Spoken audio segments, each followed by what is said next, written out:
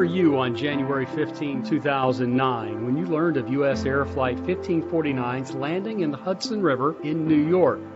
I was walking through the lobby of Elon's School of Communications when I noticed on the large television people standing on the wings of the plane atop of a frigid body of water. And like everybody else, I was stunned.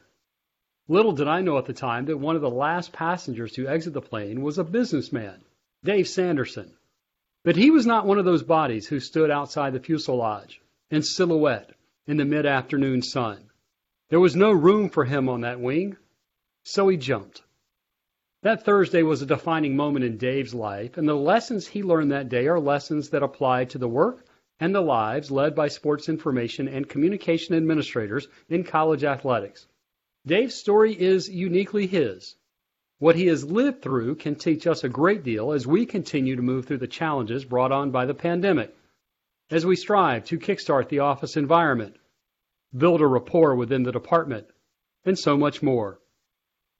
My name is Trip Durham, and I am thrilled to join COSIDA on this ongoing exploration of leadership for the members of this great profession. Dave, I welcome you to the June Stewart Leadership Series, and let's start as we have started each podcast to date. How do you define leadership? There's a lot of ways to define leadership, but I define leadership as someone who has the capacity to translate their vision into reality and helpfully maximizing their team efforts towards that vision. So I think a person who's in a leadership role needs to be able to understand the mission so his team can execute the mission. On that day in 2009, you were returning home to Charlotte from a business trip in New York. What kind of leader were you before you stepped on the plane? And how has leadership changed you since you jumped into the river beside that slowly sinking aircraft? You know, I think we all maybe overjudge our leadership. I think I was a good leader. I would step up and do what I had to do, but that day brought a lot of leadership abilities out, I think, because I think everything that I learned up to that point came to play. I had the opportunity trip back in 2001 to escort a gentleman named General Norman Schwarzkopf and had a one-on-one interview basically with him for about 30 minutes. I had the opportunity to be with him. And he shared his mindset about leadership. And one of the things that he taught me then and came to play that day was when you're given the opportunity to lead. Don't step back, step up. And I think that's what happened that day for me, and it really reinforced that when you're given the opportunity to step up, take it and run the ball with it and lead people, because leadership is all about leading people. Dave, when we think about leading, we know that you can lead in good times and in challenging times. You didn't know when you stepped onto that plane that you were going to have a challenging time ahead of you. In the moment, how did you find yourself deciding, how am I going to lead to help people get off this plane? Well, candidly, that wasn't my game plan initially. My game plan was just get to the aisle, get up and get out. But when what really changed for me is something that I heard in my head when I got to the aisle trip from my mother, who had passed away in 1997. And what I heard her tell me in my head is, if you do the right thing, God will take care of you.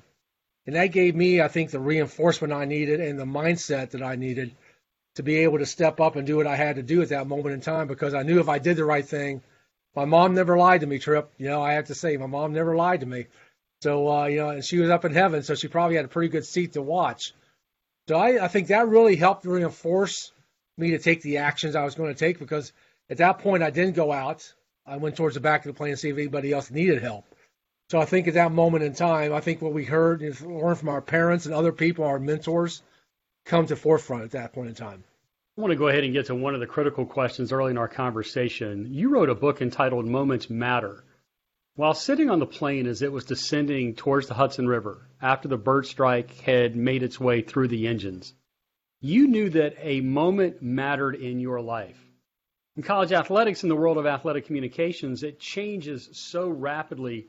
What advice can you offer our sports information professionals about recognizing in the moment, with so much swirling around them, that this moment could matter? Trip, I think if we've learned anything over this last year is that things are moving so rapidly, that these defining moments are coming so quickly that you have to be ready for them. And I think, whether it's COVID or the social justice questions or this election situation where people are so dug in, I think that, sports actually led the way, especially with COVID, because if you remember back, COVID was going on, but until something happened with the Utah Jazz, all of a sudden it came to the forefront. And information directors and athletic directors had to make a call in that moment to do the right thing, not only for their teams and their constituencies, but for the environment they're in. So I think if I was coaching any sports information director right now, I'd say, right now you got to be ready. You have to be ready to be flexible and, more importantly, be resourceful. And that's what I'm talking about now, is transforming yourself with being resourceful, because things are happening so quickly. Was it hard for you when the plane was heading, descending, and you didn't know it was going to be the Hudson River as a passenger at a certain point? Was it hard for you to become flexible? Did you have to pull upon something that said, all right, now I have to pivot? And I know pivot's an overused word these days, but how did you make that mental adjustment? I believe that it comes back to, like I said, resourcefulness. I had multiple game plans going on in my head, because there's really about 2 or 3 different options were going to happen. Number one, the plane was going to go down and crash, and I was not going to be here. Didn't have much of an option at that point. Second option, it gets down, but I get injured. So what am I going to do at that point? Third, I get down, I'm not injured, but now I've got to get out. So I was running through these different game plans, just like coaches do on the sidelines when they're seeing things develop on the football field or the baseball field or the basketball court. They have to be able to adjust quickly to what the other team's doing. So I had 3 scenarios going on in my head at one time. And as you know, approximately after 60 seconds after we crossed over the bridge is when we crashed. So I only had about 60 seconds to run these game plans. So once we hit, I looked up, saw a light out the window. Game plan 1 was I was alive and I wasn't injured. Now game plan 3 came into play. How am I going to get out of this plane? As a follow-up to the moments matter idea, in the moment, we can think about that a moment is going to matter, but we also don't really think sometimes about what the after effect of the moment might be. Dave, the reason I bring this up, you told me a story one time about putting your wallet in your waistband, and I want you to tell our listeners that story, because I think that's an example of making a decision in a moment that will have a long-lasting effect. So being conscious that there is a byproduct of the moment. Yes, that came just from training. I'm always having identification on myself, because like you and your wife, I travel the world. And one of the things I learned about traveling the world is you better have ID on you at all times, because if something does happen, someone needs to be able to get in touch with the embassy. So when that moment came and I saw we were crossed over the bridge, and I made a decision, I had to have ID on me. So I pulled the wallet out of the briefcase, put it down into my pants. Now, the reason I put it down into my pants, because number one, it wasn't going to go anyplace. Number two, if they did have to strip my clothes off, if something did happen, it would be right there for them. So my mental thought process was, if something did happen, at least I wanted my family to know that I was there. And second, they would know who I was. And also, as part of that, which I haven't really talked about, is I had my medical ID in my wallet likewise. So if something did happen, they at least got to see some of the things that were going on with me. So I think it's very important. You got, especially if you're in athletics or sports information, you got to think two or three steps ahead. You have to be able to see what's going on, because one of the things that I learned by being the head of security for Tony Robbins was the key skill that he was looking for in me. This was a skill for anticipation. He wanted me to see where the puck was going so I could be where the puck was going, not where it is right now. So I believe that served me greatly that day, is the skill set of anticipation. Dave, when the plane landed, a crisis was now being managed. And it's my hope that no one listening will ever be involved in a crisis of that magnitude. As you've had years to digest the minutes and the hours that followed your time in the river, what have you learned about managing a crisis? Well, one thing I've learned very quickly, because one of the things that doesn't get talked about a lot that day was how 155 people who did not know each other or care about each other came together in a matter of 6 minutes to do something that had never been done in the history of aviation. So how do you rally a team when all stuff's breaking loose around you, and who have different cultures, different backgrounds, different ethnicities, different religions? We all have a different focus. But I think what happened that day and why it came together is because everybody checked their ego at the door and had the common mission. And if you watch the movie Sully, I think one of the captains of the ferry said it very eloquently. He said, "No one dies today." I think that was the mindset, that everybody's here together. No one's going to die. We got to do the right thing by everybody else. So everybody got on the common mission. And I think that's the key thing in times of crisis. Everybody has to understand what the key outcome is and get focused on it. Because if you have someone who doesn't, veers off, now everybody's eyes go to that.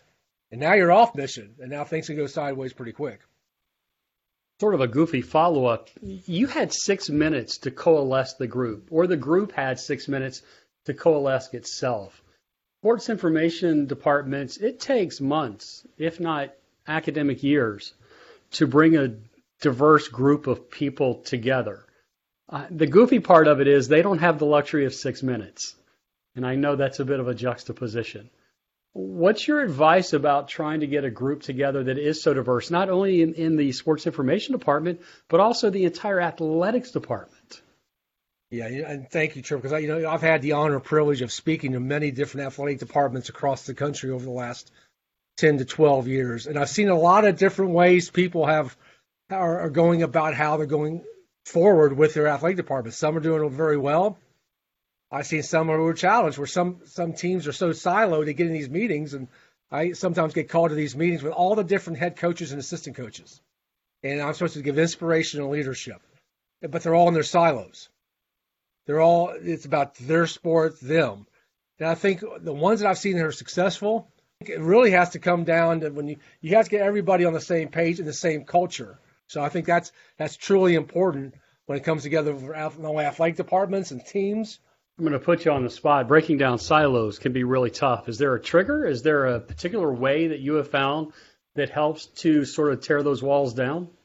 Yes, and one of the things I learned through all my training is that everybody, it doesn't matter whether it's you, me, it doesn't matter who it is, have 6 primary needs they have in their life. The first one is they have a need for certainty. They want to have control. They want to be in certainty. But what happens in life is you get too much certainty, you get bored. So the second major need is you need uncertainty or variety, because you see people in their 50s and 60s all of a sudden go off they're going skydiving and things like so because they want uncertainty because they've had so much certainty. But the third major need everybody has is the need to feel important or significant. They have to stand out. But the problem with that is if you're always standing out, it's hard for the fourth one to come into play, which is connection. How are you going to connect if I'm always the main guy and you're not? And the fifth one is the need for growth. Everybody has the need to grow. If you're not growing, you're dying. That's basic, simple. But the sixth one is where it really starts coming together, is the need for contribution. So one of the things that I look at when I get together in a group or I'm speaking to a group, I scan the room and I try to quickly identify what's that primary need that person is going for right now. And because everyone's got a different one. Everybody's got the 6 needs, but everybody has one primary need they go to in times of crisis or times of challenge. And sometimes it's a need for certainty. And that's what's been challenging this last year. Because especially in athletics, there's no certainty. 1 week you're playing, and 2 weeks you're not playing. And all of a sudden you got uncertainty. Oh, by the way, I've got to go schedule another team now. How am I going to do? I mean, there's so much that. So I think part of this is understanding what's the primary need this person at this point in time is going for, and how do you feed it? And that's what I do when I get to a room from a speaking trip, is I quickly identify what people, I don't get them all usually, but what they're driving for. So when you hear my language patterns or my visuals or how I move, it's to really enhance and connect with that person and build rapport by understanding what their primary need is. I want to transition to another topic. And Dave, there's really no easy way to position this next thought, so I'm going to be fairly blunt. COVID-19 was the cause of a great number of personal and professional plane crashes. It's been hard for many of our sports information members to recover. Yeah, I think not only in sports information, but in general society. And one thing that I've learned that's helped me tremendously and hopefully helping other people that I speak to, I tell people it's easy to blame events. But if you keep blaming events, you never give yourself the opportunity to grow.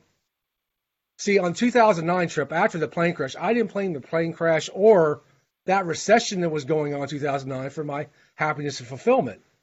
I found 2 ways to be able to grow out of a traumatic or challenging situation. The first way is you got to change your life situation or conditions. You just have to change what you're doing. But second, you have to change your worldview.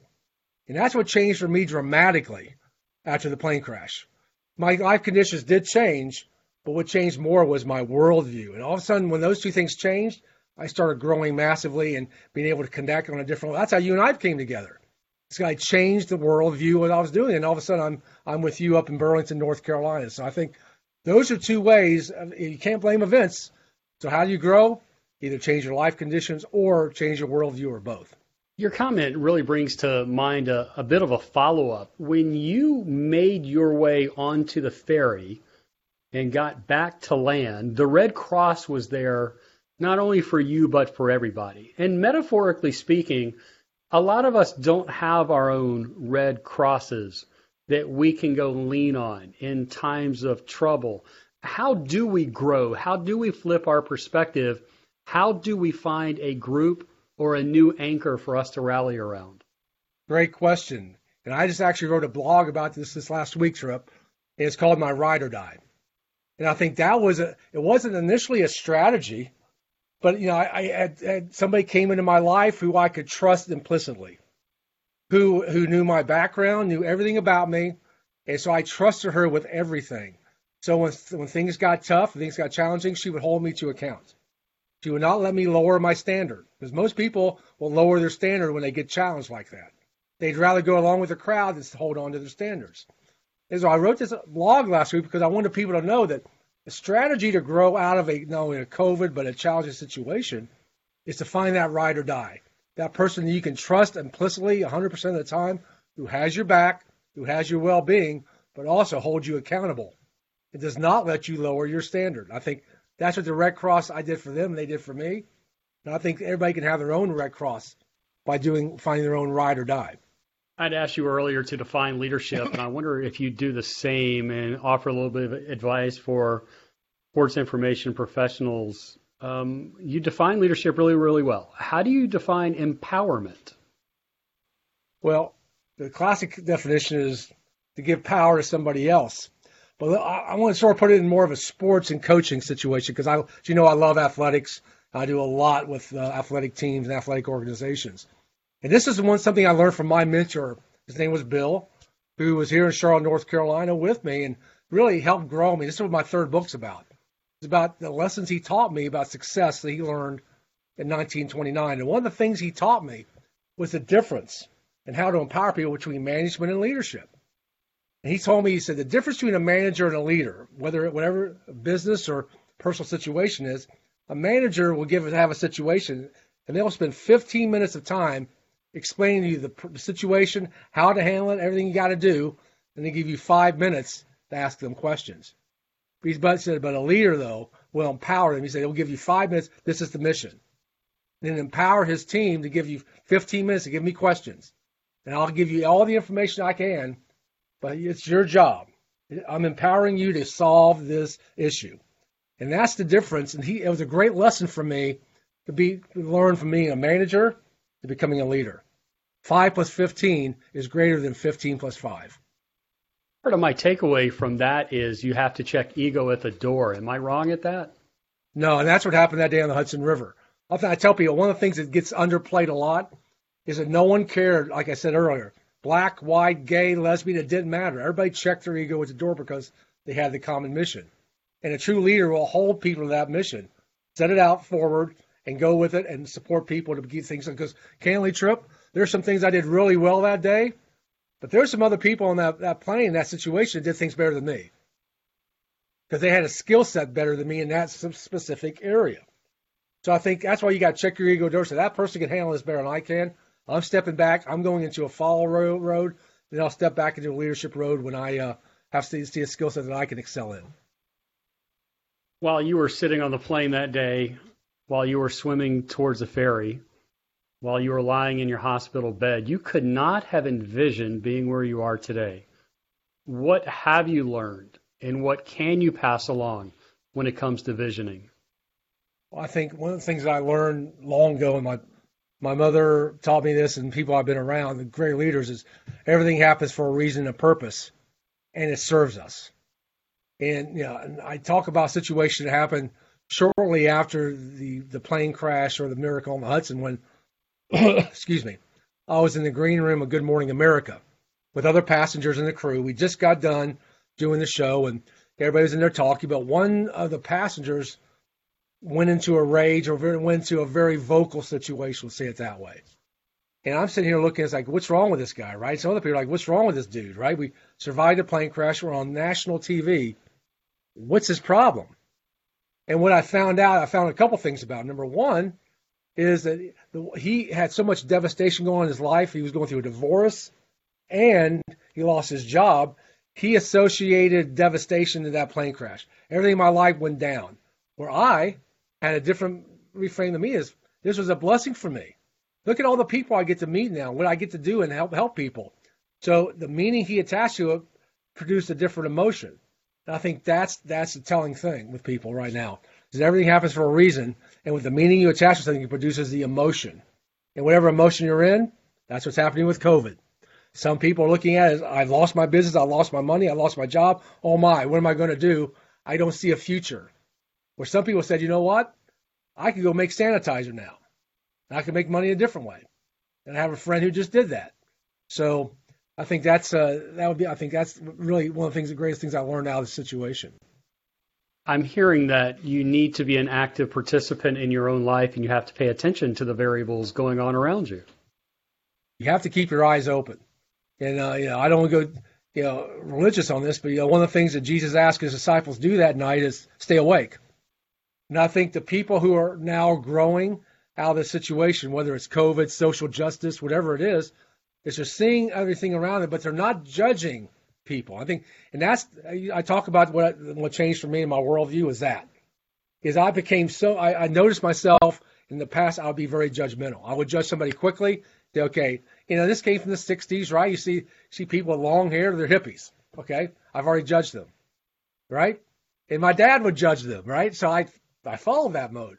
But I realized after the plane crash, if I could change that one thing, if I could be less judgmental, how could that impact my life? So I started intentionally stopped judging people until I got to know them.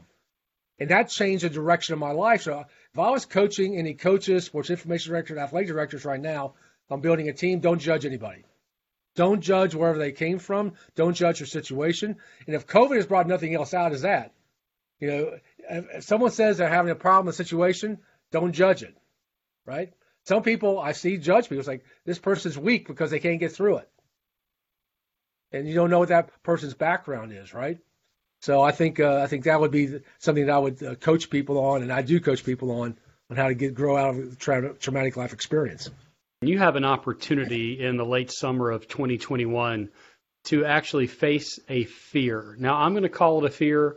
You may not categorize it as that, but you're going to have a chance with the Navy SEALs to actually swim the Hudson River. At a time in your life when you try to get out of that water, you're going to find yourself conscientiously and with purpose getting back into the water.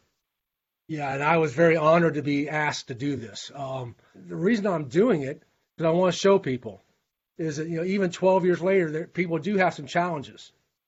I was very lucky to get out of that Hudson River, 36-degree water. But what's it going to be like when I be able to get in there with the elite of the elite and have to hold myself to that standard, their standard, and face my fear? And my goal is for people to see this. When I come back out of the water again, there is a pathway to victory. There is a way for triumph. But you have to face your fears. You have to face those things that you've had in the past that may have stopped you or challenged you.